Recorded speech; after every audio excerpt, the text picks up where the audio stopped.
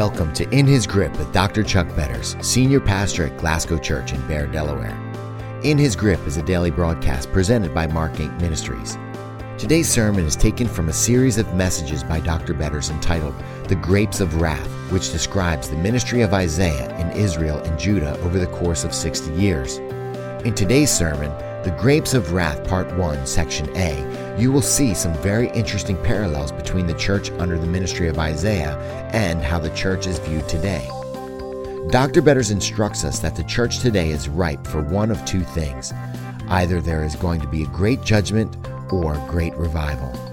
There might even be great judgment that brings us to the point of great revival.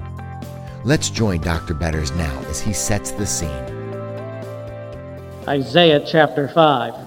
Let me give you a picture or an overview of the international politic that surrounds or encompasses the book of Isaiah. It gives you a frame of reference in which you can see how Isaiah was preaching and what he was preaching and in what environment he was preaching in. On the international scene, there was a political force that was beginning to rise. That political force was Assyria, a rising power that was bent on world domination. Now, under Tiglath, a very interesting character of history, who reigned from about 747 to 727 BC, Assyria was rebuilt. He won the support of Babylon and marched west, bringing Israel in the north into tribute, with his sights set on Judah in the south. So you have this power-hungry, this warmongering political leader of Assyria teaming up with Babylon that had been weakened by that time and bent on the destruction of both states of Israel, that is, Israel in the north and Judah in the south. Now his son would besiege Samaria in the north for 3 years and severely weaken the northern capital of Israel. Now his successor, a commander who usurped power and usurped authority, ultimately claimed victory over Samaria, and the city itself was destroyed in 722 BC. So you see this rise of world power. His son, Sennacherib, then invaded Judah in the south. The northern tribe is in captivity. The city has been destroyed, and now the sights are set on the southern state, or Judah, and all of Judah's fortified cities were captured. In his own chronicles, he wrote of King Hezekiah, who was the king of Judah in the south. He said, or Sennacherib said, Hezekiah the Jew, a prisoner in Jerusalem, his royal residence like a bird in a cage. So here was Hezekiah and the people of Judah in the south, literally surrounded by Sennacherib, with his sights set on the destruction of the holy city Jerusalem. But he could not take Jerusalem. And the reason he could not take Jerusalem was because God intervened. The angel of death descended, and 185,000 Assyrian soldiers died at the hands of the angel of death. He was forced then to retreat back to his city, which was Nineveh.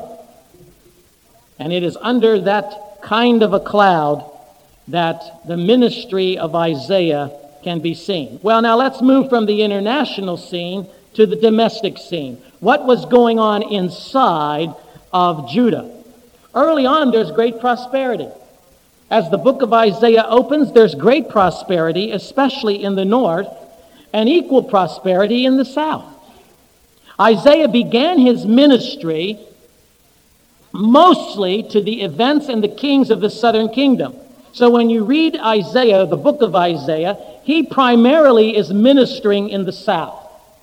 The northern tribes of Israel, there are other prophets that are there. You'll see that he's a contemporary of Amos and Hosea and Micah. The four of them were prophets together, ministering both to the southern tribes and to the northern tribes. Now, as you go through the book of Isaiah, you're going to see there's a great distinction between his early ministry and his later ministry.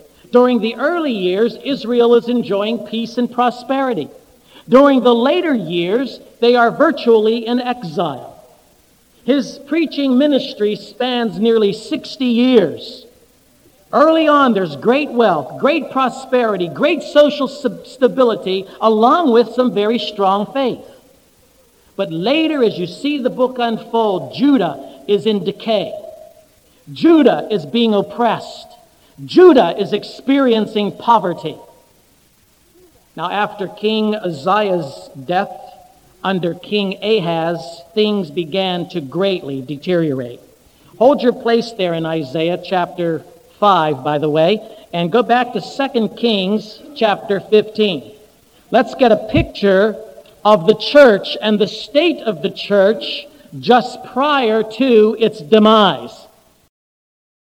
2 Kings chapter 15. I've entitled this message, The Grapes of Wrath. And you're going to see that there are some very interesting parallels between the setting of the church under the reign or under the ministry of Isaiah and the way in which the church appears today. I think we are ripe for judgment. I think the church is ripe for two things to happen. Either there's going to be great judgment or there's going to be great revival. And there may be great judgment that brings us to the point of great revival. But I believe the church is ripe because the conditions are very similar to what we see happening in the book of Isaiah. But let's look at the description in 2 Kings chapter 15. Azariah, that's another name for Uzziah. That's the last king, or the first king, or the king who died, and then Isaiah's call to the ministry takes place right upon his death. Azariah, or Uzziah, son of Amaziah, king of Judah, began to reign. He was 16 years old when he became the king. And he reigned in Jerusalem 52 years. His mother's name was Jechaliah. She was from Jerusalem. Now watch this. He did what was right in the eyes of the Lord. Isn't that a wonderful thing to say about somebody? Just as his father Amaziah had done. The high places, double underline this, the high places, however, were not removed. The people continued to offer sacrifices and burnt incense there. Now, isn't it interesting in that verse, it tells us that he did what was right in the eyes of the Lord, except. And it's underlined for us. It's almost as though it jumps out of the pages. It sets the stage for what was to follow. Here was a man who basically led the people of God the right way. However, he allowed little pieces of compromise, little deterioration of his value system, drifting away from the laws and precepts of God to affect the way in which future generations would have to live. So he wasn't concerned so much with what his children and his children's children were going to experience as much as he was what he was experiencing. So the stage is now set for something very dramatic to happen. Now, he fought some very successful battles against the Philistines. He developed a well-trained army. He built towers to strengthen the walls of Jerusalem. But later on in his life, Uzziah violated God's principles of worship, and he was struck with leprosy. He was then excluded from the temple, was forced to put the palace in charge of his son Jotham for the last 10 years of his life. And in 740 B.C., he died in the very same year that God raised up Isaiah to be a prophet. Jotham, his son, reigned just as his father did. You have that 2 Kings 15. Look at verse 34. Jotham, that's he did what was right in the eyes of the Lord, verse 34, just as his father Uzziah had done. Now watch this, like father, like son. The high places, however, were not removed. Now that's the second time in that passage God says that. The high places were not removed. The people continued to offer sacrifices and burned incense there. Now it then goes on to tell you about one of the great accomplishments. He built the upper gate of the temple of the Lord. Now his son Ahaz, Jotham's son Ahaz, the Bible describes as a wicked man. That wickedness took 2 generations to fertilize. 2 generations, and now Ahaz becomes the king. Is it any wonder why? After 2 generations of compromise, the seed of evil comes into its full bloom. Now, what do we know about Ahaz? We know he burned his own sons alive as offerings to the very same pagan deities his father and his grandfather refused to remove. He burned his children alive, sacrificed them on the very altars that his father and his grandfather refused to tear down. Look at 2 Kings chapter 16, beginning with verse 2. Ahaz was 20 years old when he became the king. And he reigned in Jerusalem 16 years. Unlike David his father, he did not do what was right in the eyes of the Lord his God. He walked in the ways of the kings of Israel, and even sacrificed his son in the fire. Following the detestable ways of the nations of the Lord, the nations the Lord had driven out before the Israelites, he offered sacrifices and burnt incense at the high places, on the hilltops, and under every spreading tree. So sinful was Ahaz that when he died, 2 Chronicles 28:27 tells us that the people refused to bury him where the other kings were buried. He was buried in Jerusalem, but not in the position where the other kings were buried. Why? Because he was so detestably evil. Following Ahaz, Hezekiah comes into ministry. Again, Isaiah is still preaching. So his preaching ministry is spanning all of these kings: Uzziah, Jotham, Ahaz, and finally Hezekiah. Hezekiah stands in sharp contrast to Ahaz. He was a great reformer. Chapters 36 to 39 of the book of Isaiah are devoted to his reign. He reopened the temple. On the very first month of his rule, he reopened the temple. He fought and rebelled against Assyria. And when Sennacherib invaded Judah in 701 BC, he was unsuccessful. God even extends Hezekiah's life for an additional 15 years in response to his prayers for deliverance. But here's something very interesting. His son, Manasseh, was even more wicked than any of his predecessors. So you see this struggle of good and evil, of people who seek to be obedient to God, but allow the significant compromises into their lives that thwart them from that obedience. And for generations, it comes, and you see this spiral downward, until finally Manasseh is brought onto the scene. And tradition tells us he was the one who finally executed Isaiah. In fact, Hebrews chapter 11, verse 37, that talks about the sawing in two that the prophets endured, is probably a reference to the fact that Isaiah was sawn in two by Manasseh, the wicked king. Well, what about the man Isaiah himself? Isaiah is the Paul of the Old Testament. There's no other way to describe his great theological work. The book of Isaiah is a masterpiece of Old Testament theology. He knew God intimately, and he obeyed him faithfully, even though the world around him was collapsing and crumbling, even though he saw the church slipping into dramatic apostasy and great evil. His father's name was Amos, A-M-O-Z, not A-M-O-S, making him King Uzziah's cousin, the first king. This means that Isaiah was from royal bloodlines. His cousin was King Uzziah. And so he began his ministry in his own family, prophesying to his own people. He was a great historian and would write the chronicles of both Uzziah's reign and Hezekiah's reign. He was a disciple maker. Chapter 8, verse 16 of the book of Isaiah would tell us that he would bind up the testimony and seal up the laws among my disciples. In spite of the very busy schedule that he kept, prophesying up and down the land of Judah, he significantly made an impact on the lives of other people, his disciples. He was married with 2 children, and his wife was also a prophetess. We know that from Isaiah chapter 8 and verse 3. His sons' names give us clues as to what the message of his book would be. The first son he names Shear Jashub, which means a remnant shall return.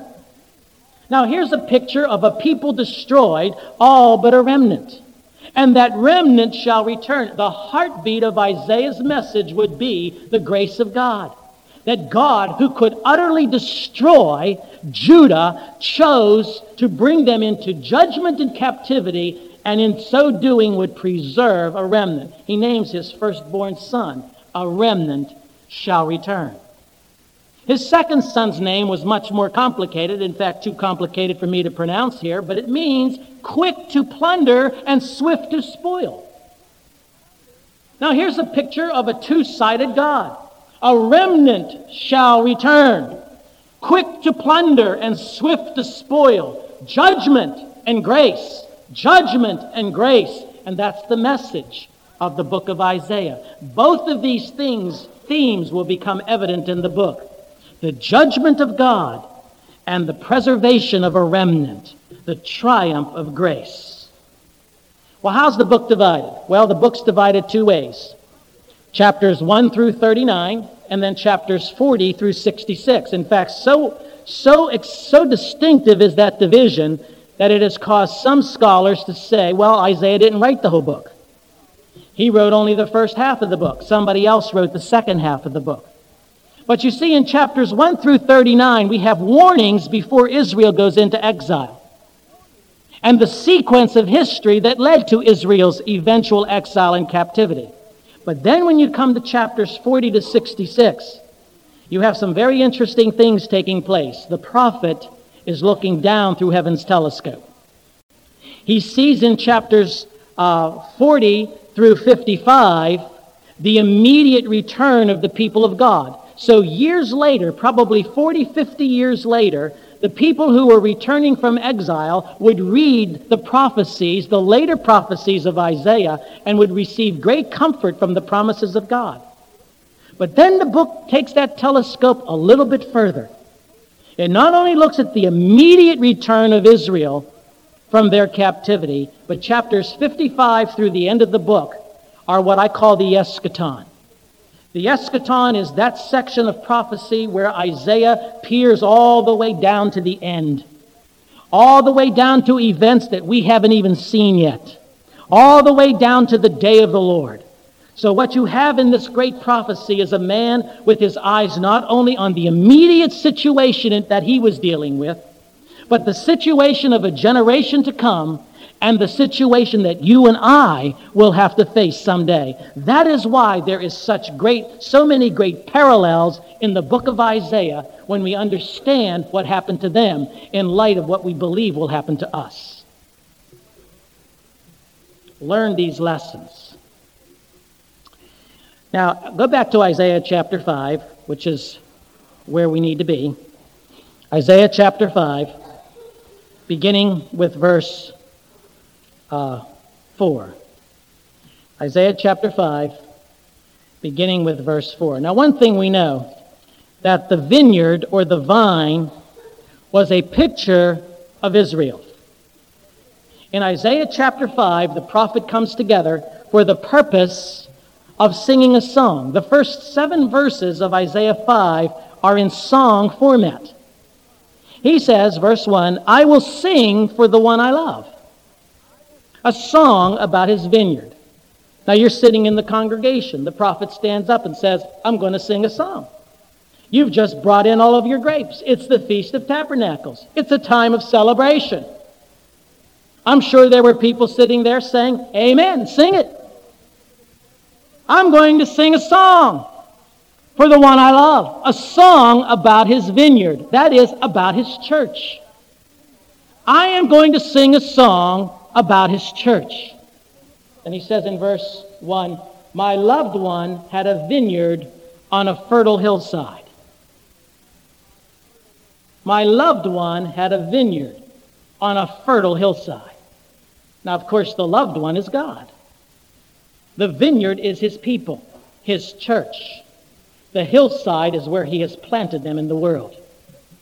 My loved one had a vineyard on a fertile hillside. He dug it up, he cleared it of stones, he planted it with the choicest vines. He built a watchtower in it and cut out a wine press as well. Then he looked for a crop of good grapes, but it yielded only bad fruit. This song begins the grimmest section of this preface to the book of Isaiah, showing the inevitability of God's judgment to come. In chapter 1 and verse 8, you don't have to turn to it, the vineyard is a metaphor, and it is introduced to show us a remnant that God has preserved. But when you come to chapters 3 and chapter 4, we read that the vineyard has been spoiled. An enemy has come in and spoiled the vineyard. Yet God intervened to pass judgment on its behalf and against the spoilers. Now, however, the vineyard is beyond repair. This is a grim, hopeless section of total destruction that God announces upon his people. Even God himself asks a rhetorical question that shows us the desperateness of the situation. Look at verse 4. What more could have been done for my vineyard? You see, now the loved one is talking. Than I have done for it. When I looked for good grapes, why did it yield only bad? You know, when you read chapter 1, go back to chapter 1 of Isaiah. When you read chapter 1, as you're going through the book, you see sin blighted Israel's national life. Yet there was still hope. Even though there was sin in the midst of the people, there was hope. Look at verses 26 and 27. Here's the hope. I will restore your judges as in days of old, your counselors as at the beginning. Afterward, you will be called the city of righteousness, the faithful city. Zion will be redeemed with justice, her penitent ones with righteousness. There's hope. Amidst judgment, there's hope. A hope for revival, a hope for renewal. When you come to chapters 2, 3, and 4, sin marred life's highest purposes for Israel. Yet, offered to them was cleansing and a new creation. Look at chapter 4, verses 2 to 6. Even though their nation had been blighted, even though sin had marred their highest purposes, he says in verse 2 of chapter 4, in that day, the branch of the Lord will be beautiful and glorious. Sometimes I feel like we're reading today's headlines in the scriptures. And I realize that if we don't learn from history, we are doomed to repeat it. As we start this new series, The Grapes of Wrath, I hope you are prayerfully considering how your own life decisions are impacting your children and grandchildren. I'm Sharon Betters, Chuck's wife, and I'm really glad you tuned in today. God gives us the privilege and opportunity to break the downward spiral of history on a personal level as well as nationally, one decision at a time. If you need encouragement to make those hard decisions or to simply walk by faith, we have lots of free resources on our website that are designed to offer help and hope to the hurting, as well as to encourage believers to fall more passionately in love with Jesus. Ron is our program producer, and he'll share with you several ways you can access these resources. Thank you for joining us for today's message from the Grapes of Wrath series. If you would like to receive a copy of this entire sermon, you can contact Mark Inc. Ministries and request The Grapes of Wrath Part 1, or simply reference sermon number 94-33. Mark Inc. Ministries can be reached toll-free at 877-MARK-INC. That's 877-627-5462. Check out our website at www.markinc.org.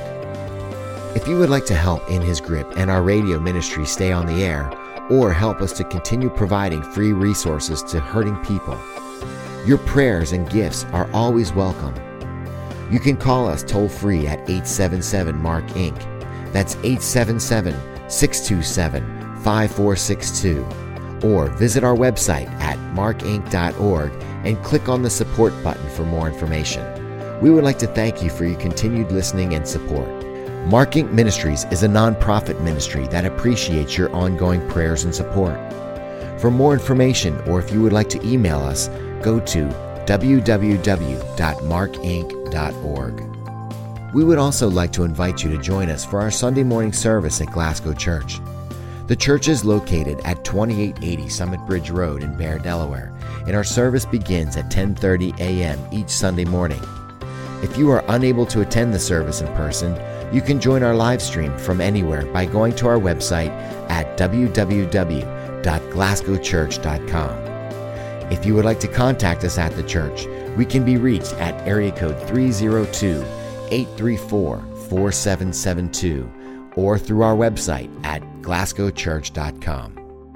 Thank you again for listening to today's broadcast.